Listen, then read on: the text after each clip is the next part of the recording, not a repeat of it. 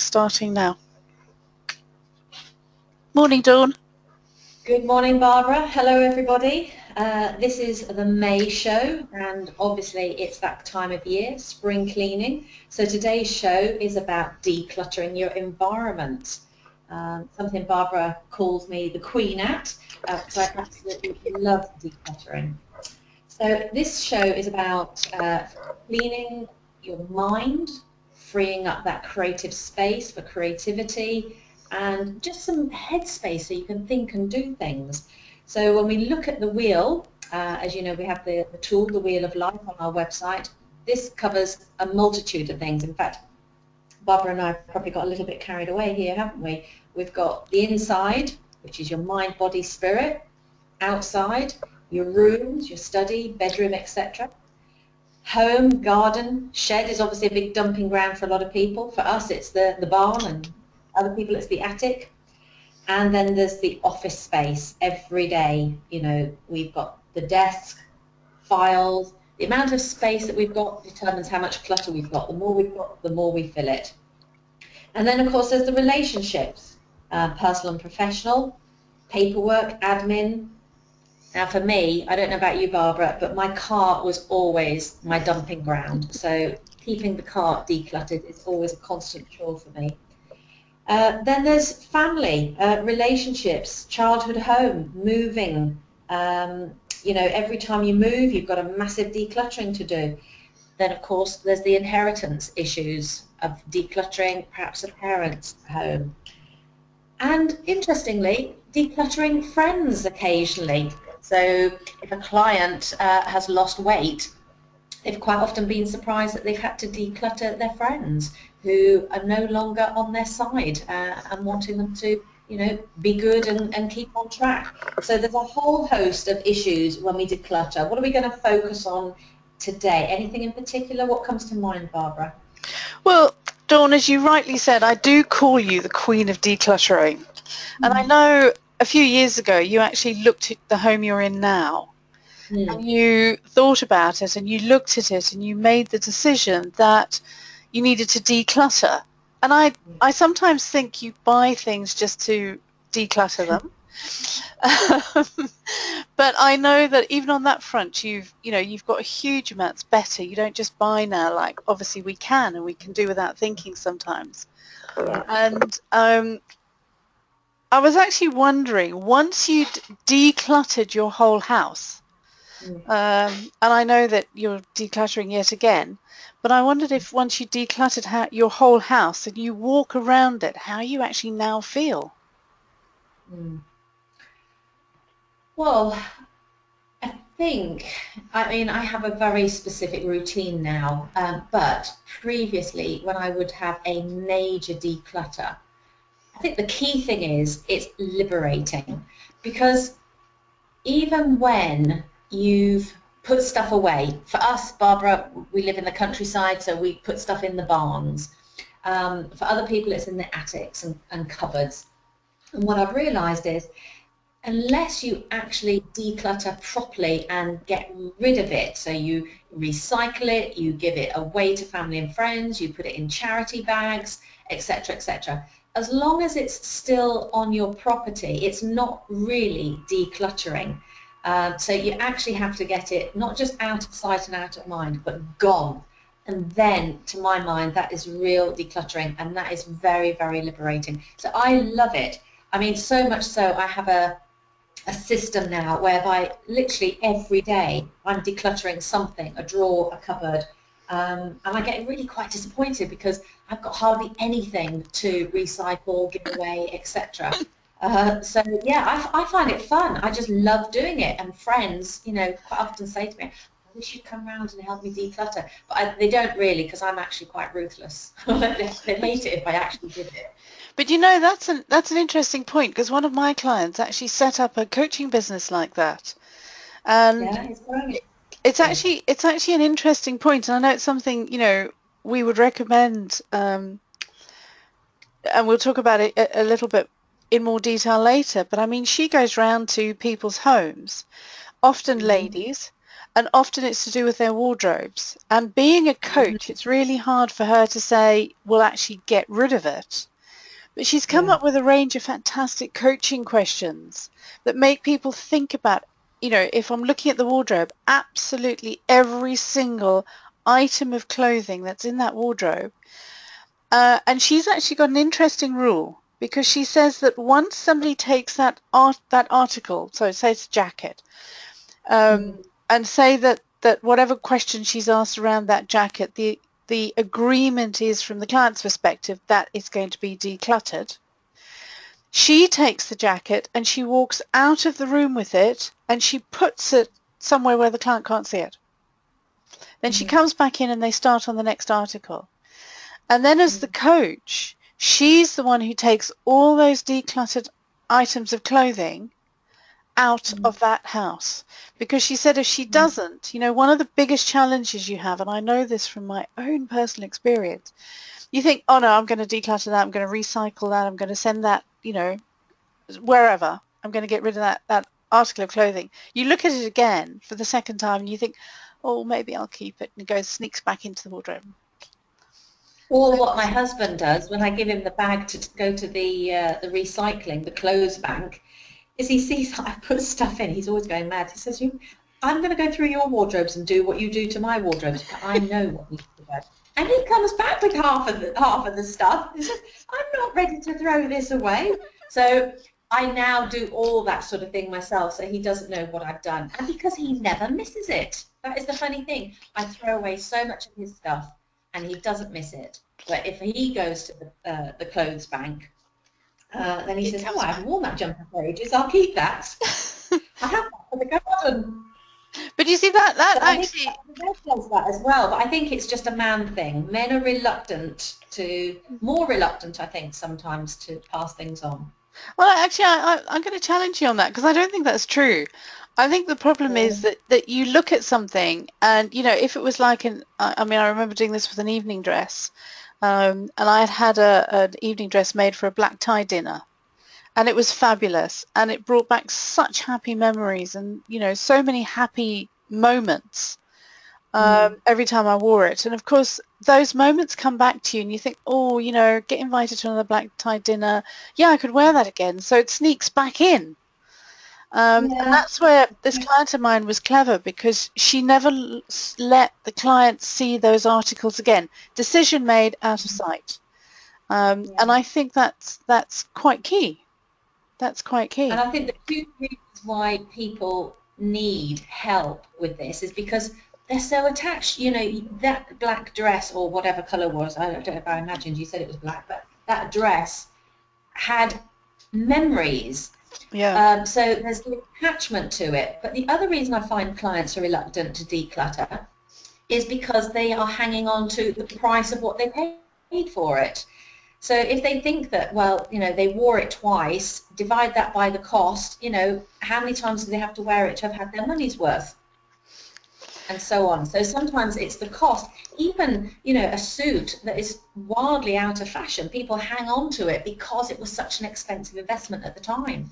So exactly. attachment cost are quite often two things that sabotage people from having a good declutter. But we are moving into a throwaway society. Well, That's, that's actually the biggest challenge because I can remember, growing up in a third world country like I did, growing up in Malawi, nothing got thrown out. yeah, Everything got reused. And I yeah. can remember at one point somebody telling me that every Land Rover in the country was a combination of other Land Rovers because as one had sort of broken down, nothing got thrown away. It never got dumped. This thing got taken apart, the panels, the lights, you name it. It got taken apart, bits got repaired, whatever. And all those parts got used somewhere else. And, I can remember coming to the UK in the early mid 80s and renting accommodation and something breaking down in that rented accommodation and the landlord coming in and saying, that's okay, I'll buy a new one, I'll replace it, we'll get this one taken out. And I can remember my brain going, what? Not Mhm. repaired? You know, surely it's got years in it because it's probably just a little chip or it's a Mhm. little something that's gone Yeah. wrong. So you're right, Dawn. The challenge is we're in a throwaway world, and Mm. And people there's put a it. great movie that demonstrates that. I don't know if you've seen it, but it's well worth seeing. It's called The Story of Stuff. It's a free online movie. And when I did my permaculture course a few years ago, we watched it, and it was really interesting how, yeah, we're a throwaway society, but actually things like white goods in particular are made to have a usability life. So, for instance, washing machines are notoriously packing up within 5 years. That's the way that they're made, so Mm, that we keep people in jobs, we keep the economy going, the money circulating, and we go and buy another one. So the fact that rather than have a man come to the house, I'm being sexist there, but it's normally a man come to the house to fix the drum or whatever, it's so prohibitive. It's cheaper to go and buy a new one. So those things sort of conspire against us for people, who want to go back to the old ways of repairing stuff. Just a simple point in case. I had some nighties that I wanted to freshen up. I went to buy some lace. I thought the lace costs more than the nighties. And yep. I was talking about repairing stuff, and the lady in the haberdashery said, people don't repair things anymore. Nothing. It's just cheaper to throw things away. So washing machines and those nineties kind of really brought home to the fact that, what they're saying in that movie, The Story of Stuff, is so true. It's a sign of affluence. It's only when you're poor or you're eco-minded that you're determined or have to start fixing things. But that's not what we're programmed to do anymore, Barbara. But you see, I think you've also hit on another point there, Dawn, though, that if you think about it, I mean, the costs of repair start with the Mm, cost of that man or lady, whoever that may be, yeah, um, walking out of their front door. And I mean, we say here in France, where we are, it's 60 euros before they've even arrived. yeah, So, yeah, if something breaks down and somebody has to come to the house, it's going to cost you 60 euros before it costs you anything else. And by the yeah. time they've gone and they've gone away and they've done ordered the spare part or whatever it is and they've come back, you are looking at the price of a brand new one or even more. Hmm. So the cost of repair versus the cost of purchasing a new one, of course, with all the competition, the cost of purchasing the new one is kept down. Mm, When you go and look at the third world countries, the cost of that new one is exorbitant because they've paid import duties on it, they've paid taxes on it. yeah, So it's probably maybe twice, maybe three times the price you'd see in Europe in a third world country. So repair then becomes, and of course, labor in the third world country is a lot cheaper. So of course, mm, repair then becomes the cheaper option, not the yeah, expensive option. yeah. So to some extent, the way our economy is, with all these sales and competitions, to keep the price of new product down, plus the price of labour being what it is today, makes it expensive. But if I'm looking at decluttering, I mean, one of the other challenges you've got, and I know that we had this recently up until fairly recently in France, is where do you recycle? Mm, Because there's not a lot of places, the UK, you can go to any supermarket, there's recycling bins for all sorts of things. You don't have that in France. mm, And it's only just coming in here now. I mean, it's only in the last 6 months that we've actually had recycling bins for clothes. mm. I think that's it. That's a regional thing, Barbara, because we've been here 11 years Mm, and we've always commented on how brilliant the French are at recycling. We've had clothes banks, shoe banks, we've got recycling for light bulbs, batteries, wasted kitchen oil, everything. I mean, their yeah. déchetterie systems are fantastic, far superior to the English. And yet But here, where we are as you say, yeah, in central France, yeah, a lot of that's coming in. Why? Because we're in more of a farming community where, to be honest, Dawn, a lot of this stuff is reused. yeah, yeah, So, exactly. it's a different sort of, even though we're both in France, it to some extent it's a different thought culture, because when I look at the farms around us, which are, let me tell you, really, really tidy, neat farms, very, very impressive. Mm, Um, you don't see, old things lying around, but you see them being taken apart to reuse or to reuse part of them.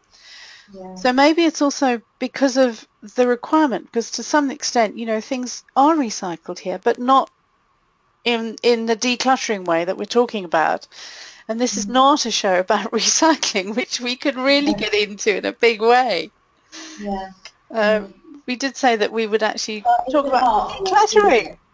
Yeah, decluttering is an art form, and if I was in the UK, I would definitely have that as part of one of my niche markets because I love it, Mm, and I'd love to go into people's homes and help them, even decluttering kitchen cupboards. You know, when you yeah. see that hoarding program, which is indicative of how popular decluttering is becoming, but also indicative of how difficult people find it to let stuff go. Um, Well, it is. so I mean, as you said before, though, to some extent it's attachment, and to some extent it's cost. It's like, well, I've paid for that.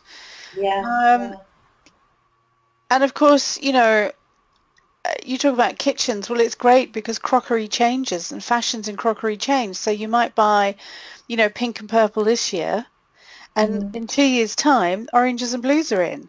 So instead mhm, of having something that will, have a longevity, we want to change with the fashions. mhm, Um, mhm. and it's a challenge. What do you do with the old one? Oh, well, it just sits in the back of the cupboard. Yeah, yeah. No, you give it to somebody else. I mean, this is the interesting thing with the popularity of the tiny house movement. I know we both like this, Yeah. um, and the innovative way people find of downsizing. But, you know, when people have their ordinary three-bedroomed, two-reception, whatever type house, and then they're downsizing to a tiny house, Yeah. that is really quite impressive what they go through, isn't it? Well, it is. I mean, I know that I've had to do this. Mm, I moved out of a three-bedroom house in the UK into a one-bedroom house in Madeira.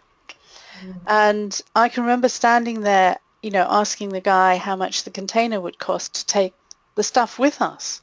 mm, And, he sort of gave me a price and said this would be more than a container. So my initial goal was to bring it down to be less than a container so that I wasn't yeah, paying for stuff I didn't need.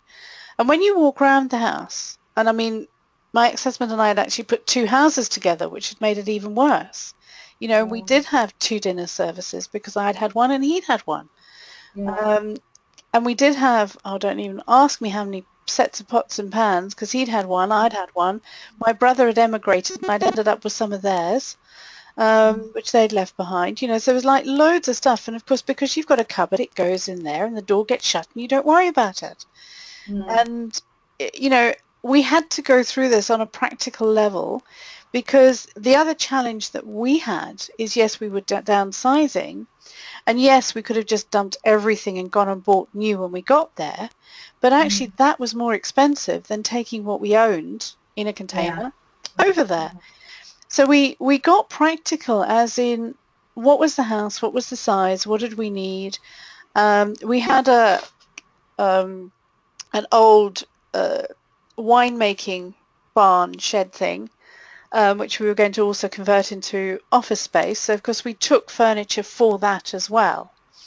But even when we got there, we had too much, because in our minds we'd visualized the house, but of course we'd never gone round the house with a mm, tape measure, knowing the size of all the furniture we already had. mm, And actually, that's something I would say to somebody, if you are moving into a smaller house and you look at the furniture you've got, walk around with a notepad, measure the dimensions of that chair and take mm, those measurements with you to the new house. mm, And if you can't get it in, mhm, declutter it. yeah, Don't take it with you, because that was actually one of the biggest mistakes we made, is we didn't do that. mm, And we did end up with more mm. than we needed. Well, you know what Confucius says? Simplicity of life. Life is really simple, but we just have a habit of keep making it difficult and complicated, don't we? Well, I think we do, and I think, personally, I actually think sometimes it's the TV ads that to blame and the magazine ads, Yeah, because you see something and you think I'd like that, and you go and buy it, and then yeah. you've got two and you've got three, and Mm, I think one of the things that you say, Dawn, which I know is one of your personal rules, is mm, if it's not used in a 12-month period, give it away to somebody who will use it. yeah, But I actually think if you want to buy something new, you've got to give away the old first. yeah. So I know that you've just swapped over your lounge suite and Mm, you got rid of the old one before the new one arrived. But a yeah. lot of people wouldn't do that. A lot of people would keep the old and the new and then try and fit them in. Yeah, I mean, we had a beautiful seven-piece suite, but my taste had changed. We'd had our value. We'd had it 20 years. It'd been very expensive, and I would have loved to have got rid of it. And in fact, that was a good lesson for me, actually, because we had spent so much money on it. Um, I wanted it to last a lifetime. But then, as you move through your life, I got sick and tired of it, and I wanted to give it away. And so we gave some of the sofas to the charity shop, and we gave the chairs and the buffet to a young couple just setting up home. But when it was gone, and this you know, we both live in French farmhouses, so they're typically quite big. The room was just vast, and I was very tempted, Barbara, to say to Robert, "No, we won't fill it with another sofa. Let's just enjoy the space." If anything, I wanted to buy a pool table, but that's boring. So yeah, get rid of stuff, and that will help you make your mind up as to what you really want, what the size Yeah. can take, etc. Yeah. Exactly. I mean, exactly. I had another fabulous experience, and this is going back 10 or 11 years now. My brother first moved to Australia, and they'd been there for a while, and they managed to buy their own home, and they bought it in an area where there were schools for the kids and all that stuff. And we went over for Christmas, and we'd gone away. We'd done some traveling with all of us, the six of us, and that was great. And we'd had fun, and we came back. And Australia is really known for its fires. And the Mm, house they'd bought was one street away from a national park, national forest, which very sadly that year got, was on fire. And it was arsonists who'd started something off down by the river, and of course it was coming up towards the properties. And one of my brother's friends that he'd met, since arriving there, owned mm, was part of the fire brigade. mm, And my brother and a friend of his had bought a boat, and mm, this guy from the fire brigade came round to the house. Now you have to bear in mind they'd moved out of a five-bedroom house on the south coast of the UK into a three-bedroom house in Australia. They'd taken a container and a half of stuff with them, two mm, kids as well. So I mean, it wasn't just normal sort of stuff. It was all the toys and all the bits and all the everything with them. And they had a lot of paperwork, a lot of really, really mandatory paperwork, not just their passports, but their immigration papers, their citizenship papers, all of that stuff. And this guy came around the house and he said to my brother, "What can you afford to lose?" And my brother looked at him and said, "I can't afford to lose anything." He said, "What are you insured for?"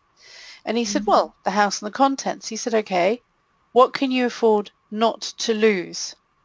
And I mm, looked at my brother because he and I have emigrated a few times in our lives. And I said, "What about your paperwork?" And mm, then my sister-in-law came in and she said, "What about the negatives for the photographs?" The mm, photographs aren't important. The negatives are because you can always reprint them. yeah, And we actually went round this house, and even it was actually quite an interesting experience for all of us because even on Christmas Day we couldn't go outside because of the smoke. The smoke was so intense, and here we are in the middle of summer, in Australia on what should have been a beautiful day, everybody outside, and we're all basically locked inside.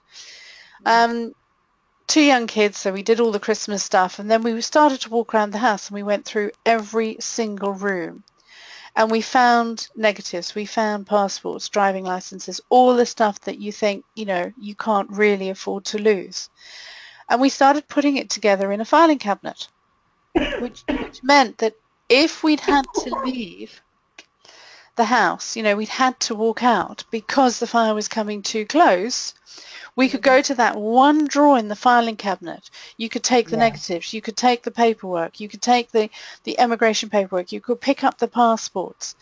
And my brother then started being very technically clever, doing a second backup of everything. So because we moved into the digital world, obviously photographs aren't on negatives now, they're on digital things. A lot of people leave them sitting on their PCs. And he started doing a second backup. And as soon as the disk got filled, it got put in this drawer, which meant that, if that happened, literally everything in this drawer, and we actually made the decision, it was really sad, we made the decision to restrict it to a single drawer.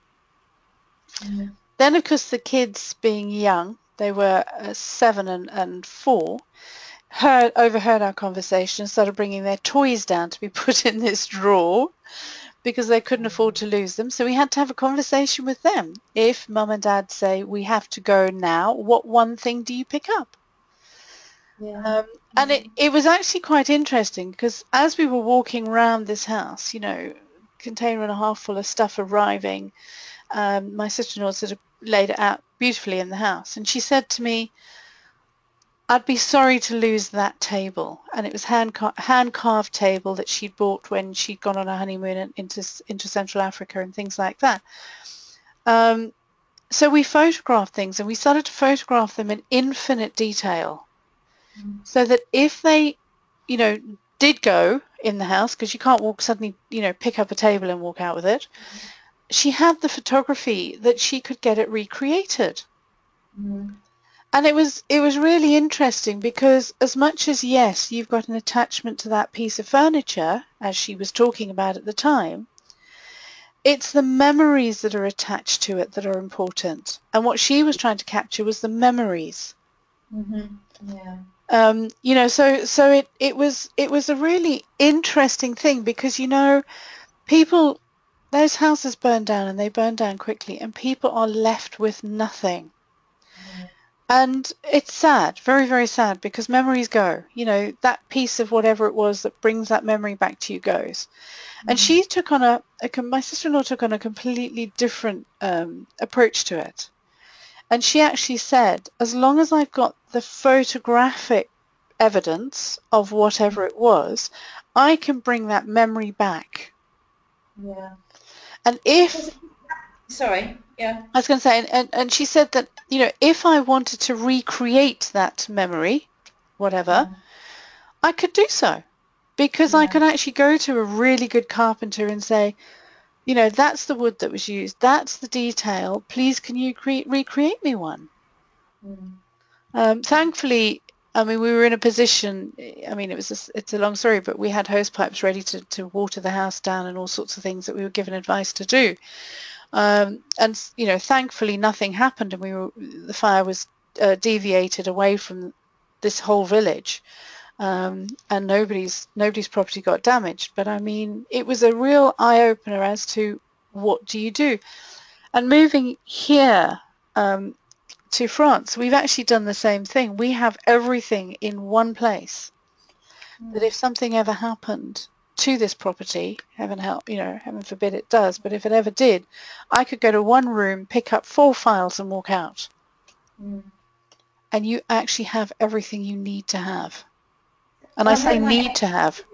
Well, Sorry? I hope that F stick I sent you with all my details are in that, because It that's is. It something is. that we talked about doing, that, photograph everything, catalogue everything, and I put everything on an F stick and I've sent it to Barbara for safekeeping, because obviously what happens if your house burns down? You're going to lose everything. Yeah. So, there's no point in having certificates and all the rest of it, safely stored somewhere if it all burns down. So I've actually photographed everything and sent it to Barbara.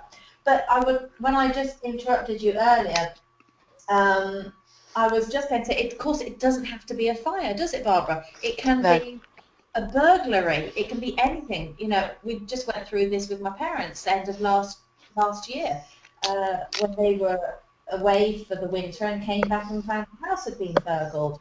And interestingly, Henry Thoreau says, you know, having stuff is a real spiritual burden. And he very much is the advocate of simplicity, which is, you know, key to non-materialism, etc. But it's completely changed things for them, Barbara, because although they had their jewellery and all sorts of stuff taken, they don't want to replace it Yeah. because the memories have gone. They could have, and certainly some of my father's military stuff, they could have it remade, but they chose not to because they didn't want that spiritual burden of owning something, having to look after it, having Yeah. to ensure it's gone. They've taken a much more simplistic approach and said, you know, let's move on. But only because they were forced to through a burglary. So all sorts of horrible things happen to people. But interestingly, a lot of people actually say it's very liberating to start again. Well, it is. I mean, I know people who've emigrated, you know, across the world who've left everything behind.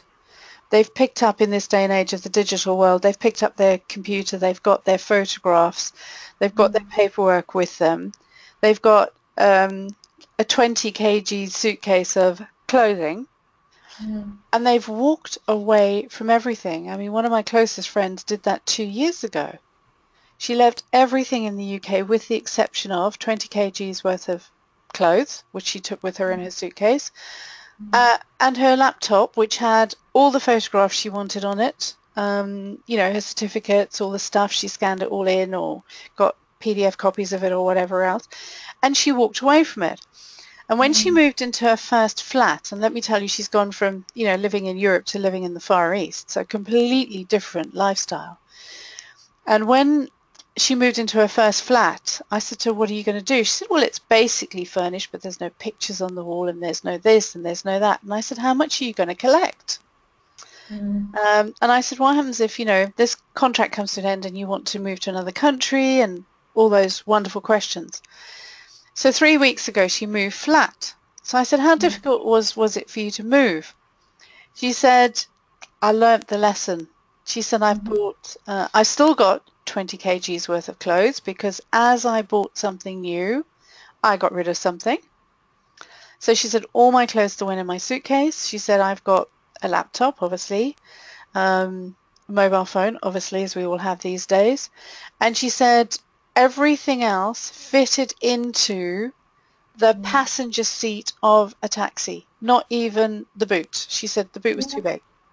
yeah. And she said, really, your question about, you know, if you move again made me think about what do I need around me? And she needed some pictures on the wall because she needed a bit of personal, but not a lot. Yeah, yeah. And she's actually downsized, moving out of a Mm, two-bedroom flat into a one-bedroom flat, more of a studio flat. mm, And she said what she's got fits perfectly. So yeah, we can yeah. do it, but often we have to have a reason to declutter. Well, I really appreciate this when I'm in the camper van. As you know, sometimes we go off in the camper van. Twice we've been away for 7 weeks. And you think, how can you live in such a small space with only two of everything? Or, you know, two mugs, two plates, and four Yeah. pairs of trousers and all the rest of it.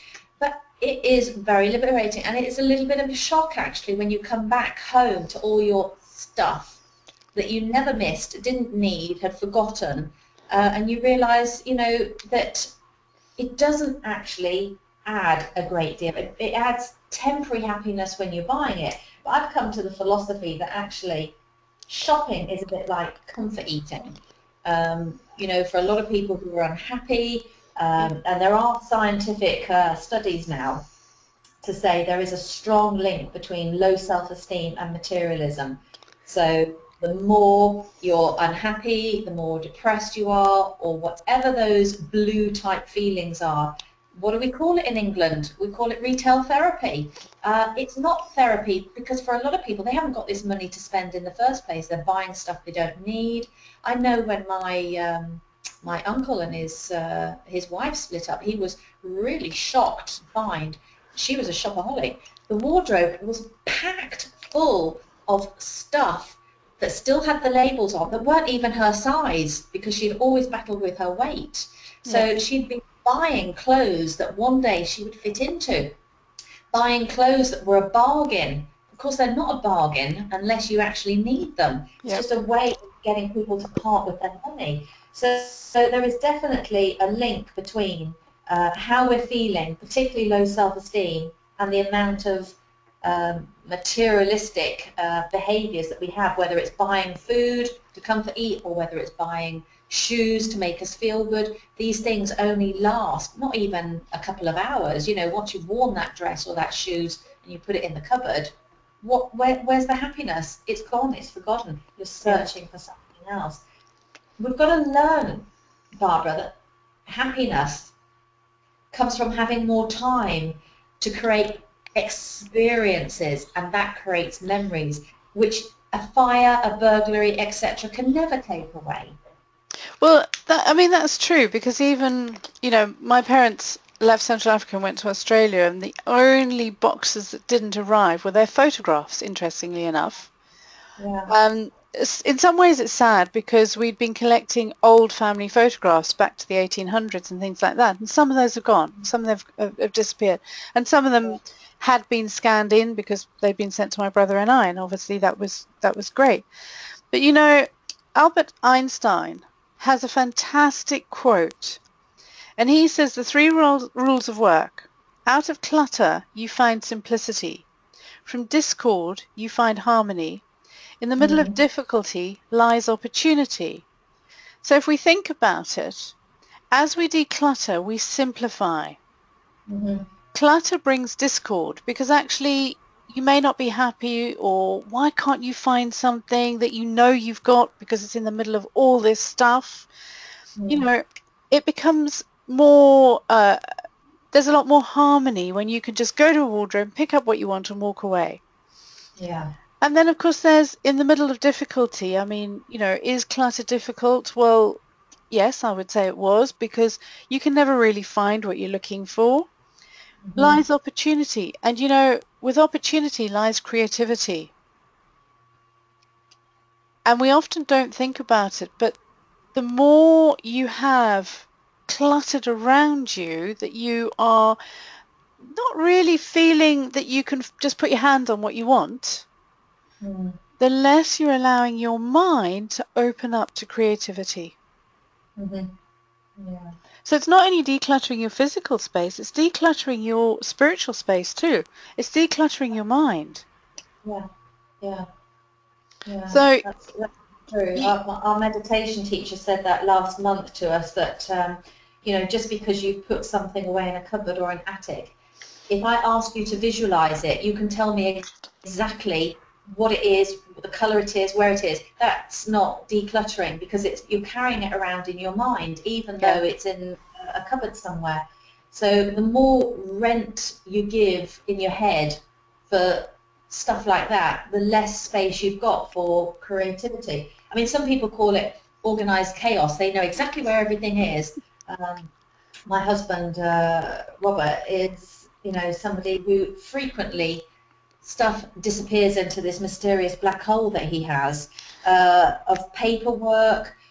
He's always stressed looking for this bill, this important piece of paperwork, this pen, this pair of glasses, because he doesn't have any systems. Everything's a mess. It's all cluttered. I can't work like that. I need to work in serenity. I need to have a clear desk. It gives me calmness. I mean, and we all different ways. I appreciate that, but yeah. uh, I think calling it organised chaos, I can put my hand to it, etc., is an excuse. It is a bit of denial. What do you think?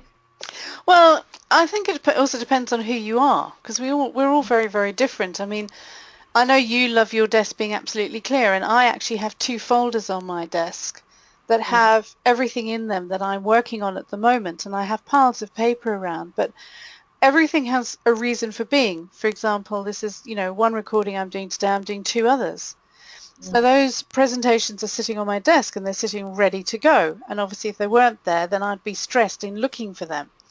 mm, So I think in some ways, it might be called organized chaos, but as long as I think you can put your hand on what you're looking for immediately, then there mhm. is a bit of structure in what you've got. I think Yeah. I think the challenge is, if you go into, I mean, the classic example I can think of is if you open a wardrobe door and you actually can't see space between those items of clothing, Mhm. ask yourself, when are you ever going to wear them all? Yeah. And I learnt the lesson when I moved out to Madeira, and even more so when I moved to central France, because they're completely different environments. I don't need the business suits. I mean, living in the middle of Kent in the UK, yeah, I still went to networking events and I still went to this and I still went to that. But I haven't worn a business suit in 4 years. Mm, And, I went upstairs the other day because I was actually asked to go and do a formal presentation later this year, looking to see if I still had a business suit. And I've kept two. But actually, mm, moving across to Madeira made me think about it. This is a holiday island. And as much as, mm. yes, I was going to go and meet formal people and I was going to go and do some work there, um, I didn't need the 10 suits that were in my wardrobe. So I selected two of the more practical ones and actually sold the rest off, Mhm. um, and gave them to a charity shop to Yeah. sell. Um, but I go back into my wardrobe, and I know we had this conversation the other day, and of course, I'd bought a whole load of clothes for moving to the island, Oh, yes, the jumpers. my jumpers, um, and having brought them all together and actually unpacked cases and boxes and things, having moved back over to France and moved back to the mainland. Yeah, I discovered, having three wardrobes, which is what I had for a period of time. Of course, I'd duplicated and triplicated what I got.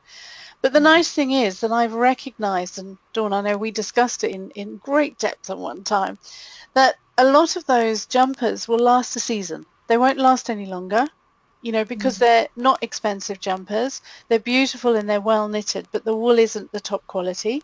And that's mm, fine because they'll mhm. last a season and then I'm going to Yeah. recycle them. And Yeah. that actually is in process. You'll be really proud of me. It's in process right now. Good. Good.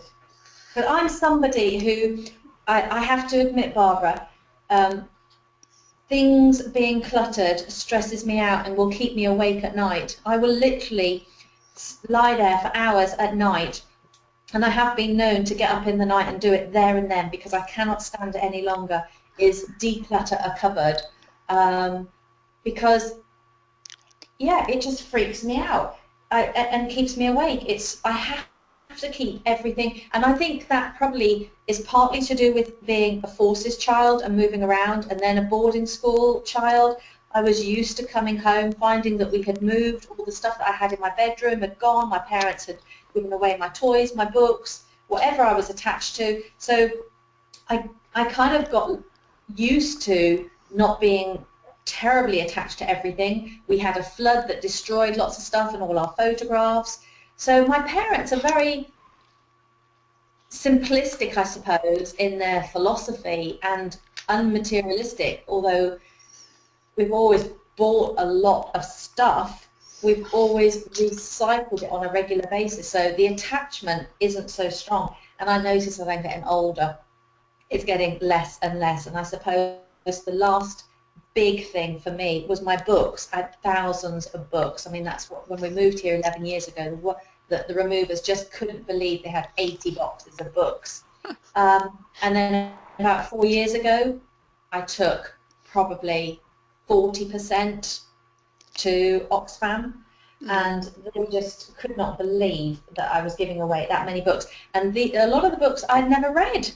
But my lunchtime therapy when I was working corporately, my retail therapy was to go to bookshops and I'd buy books and think, yes, one day I'll learn about pneumology, one day I'll learn about colour therapy, astrology, or whatever. I'd buy beautiful books and think one day I'm going to sit and learn about this. And then I thought, I've come to France where they say you're never going to have more time on your hands when you've left the corporate world. We've never been so busy. I have less time to read. I thought, no, I'm giving them away. And it was so, so liberating. Uh, I can be a bit too brutal. I know I read a postcard, I shred it. Whereas my husband will get a letter and he'll put it back in the envelope and then it will be on his desk for months and then it will be in a drawer.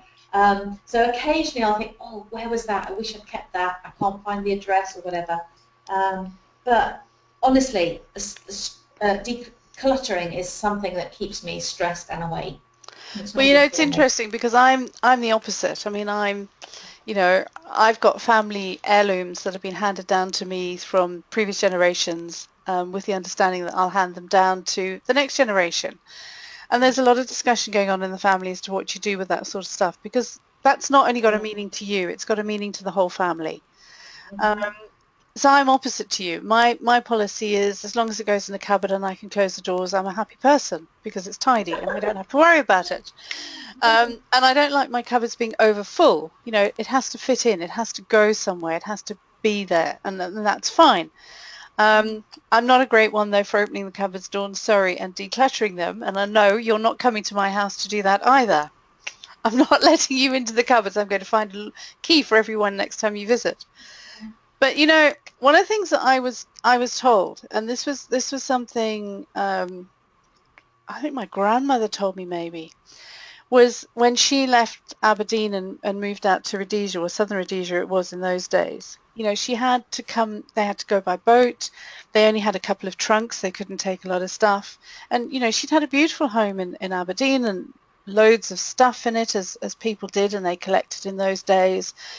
And of course, in the pre-war days, a lot of stuff was collected, and ornaments were fantastic, and everybody wanted everything.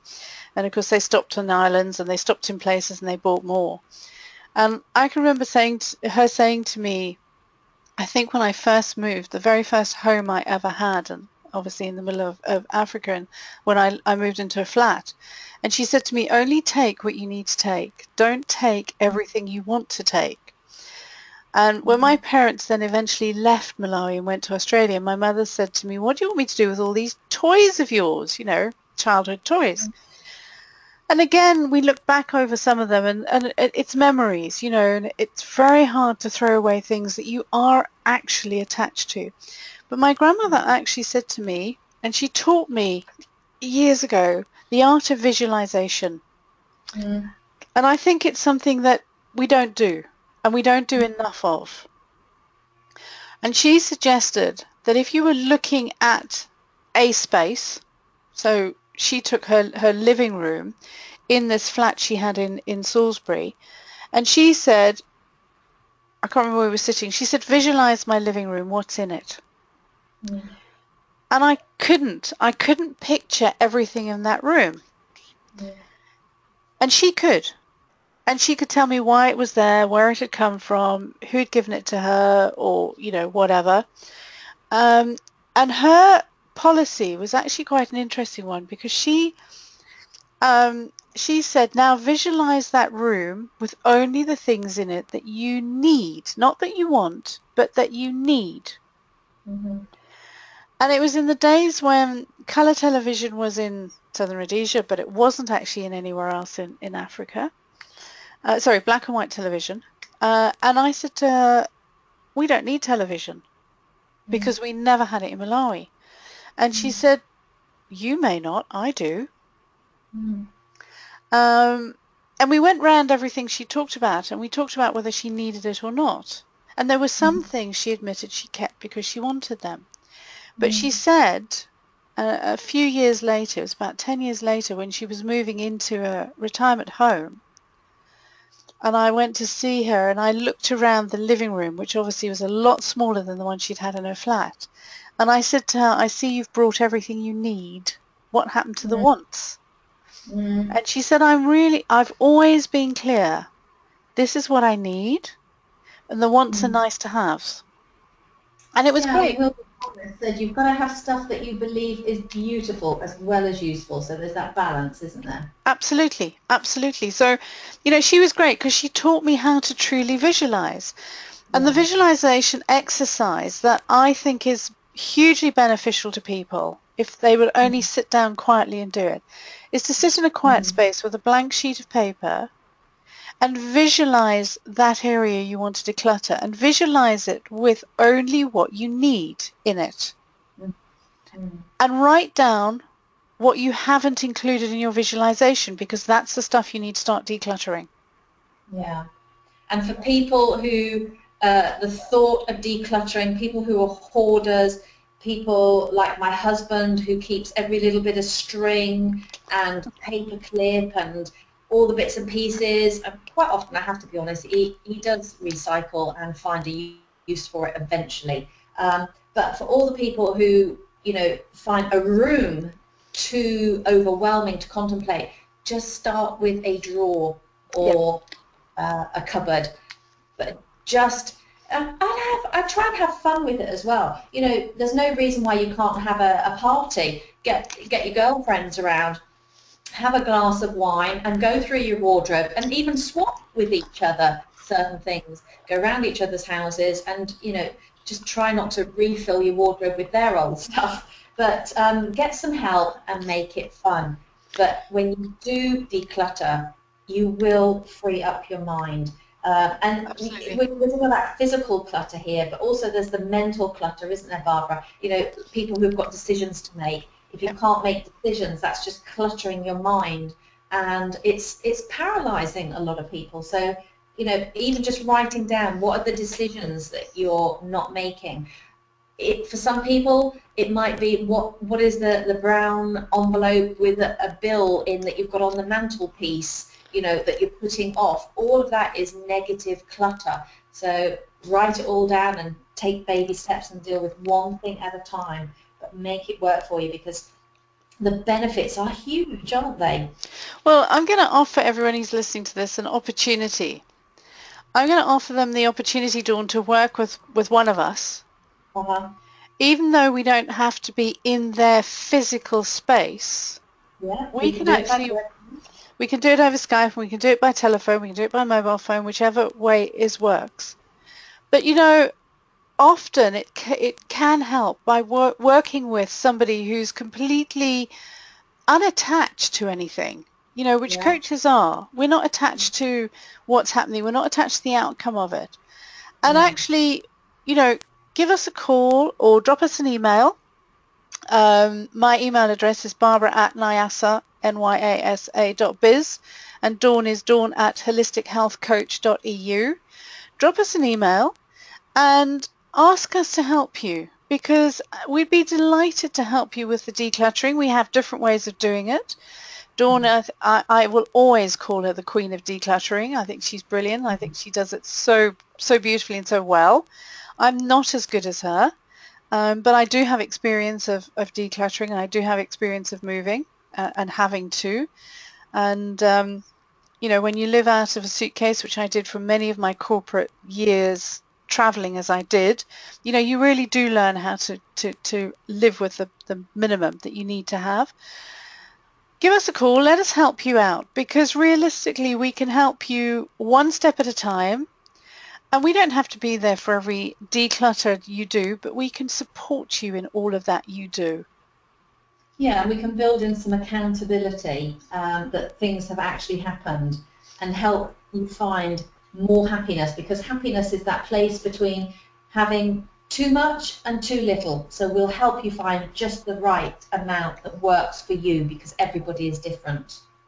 Absolutely. And as I say, it's often working with or talking to somebody who has nothing to gain by that conversation that will Mm-hmm. really help you make that right decision. And we Mm-hmm. won't judge anything, and we won't judge, the conversation or what you've got or what you're thinking of getting rid of. We're there to support and to help. So, unusually, because we're often recommending a book to read or something like that, today I'm going to give you the offer of talking to one of us.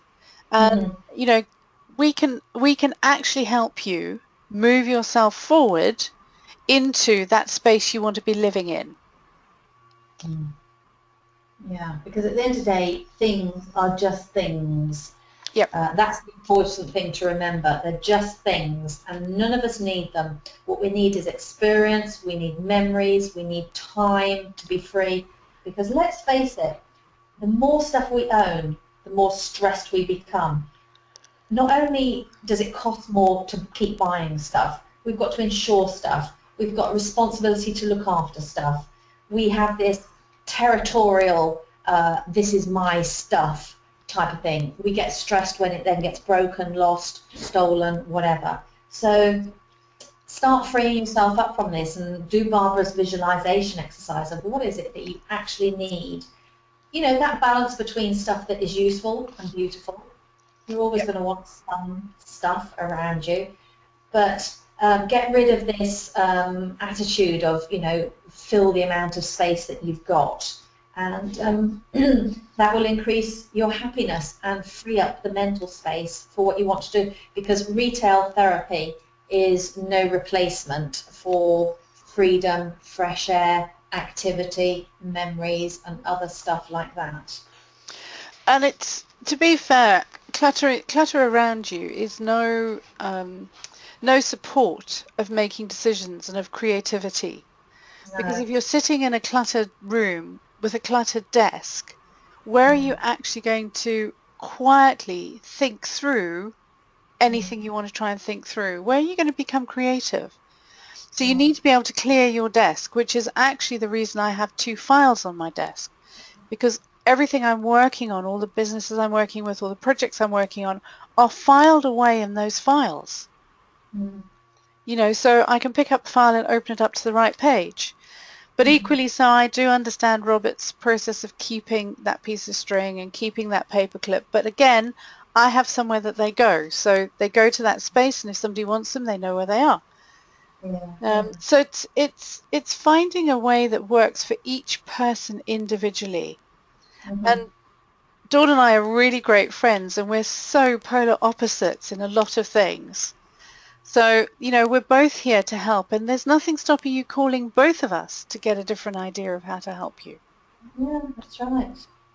Um, I We mean, don't mind.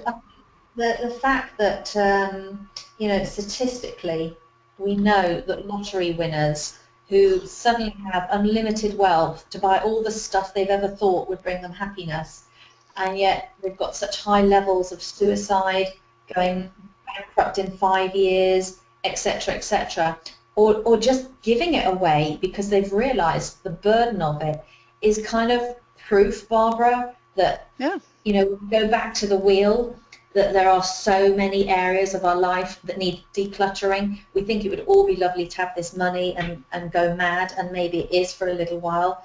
But if we haven't got that peace and calmness in our mind, if our bedroom is so cluttered we can't sleep, if we're shoving stuff into the car, the loft, the garage, the shed, whatever, you know, all these areas are spilling out into our lives.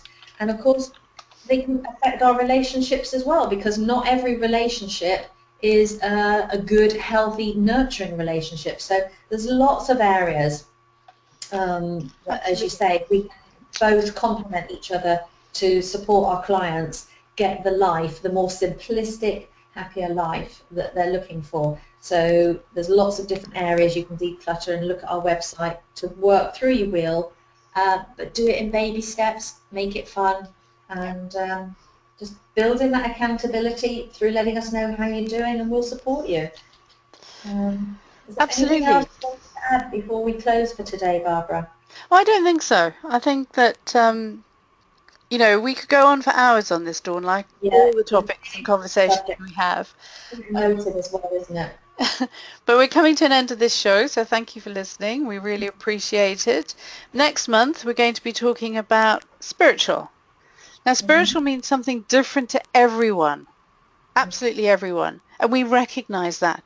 And in our show, we're going to explore the different meanings. Things like, I know Dawn's very hot on, you know, meditation, not medication. Mm-hmm. Um, I'll be talking to you a lot more about your, you know, your mind, body, spirit connection with your universal thought processes and things like that. So come and join us, learn. how understanding your own spiritual side can provide you with your own huge benefits. So that's our June show. Again, it's the fourth Saturday of the month at 7 a.m. UK time, and we look forward to talking to you then. So Yeah. thank you from me and goodbye. Thank you.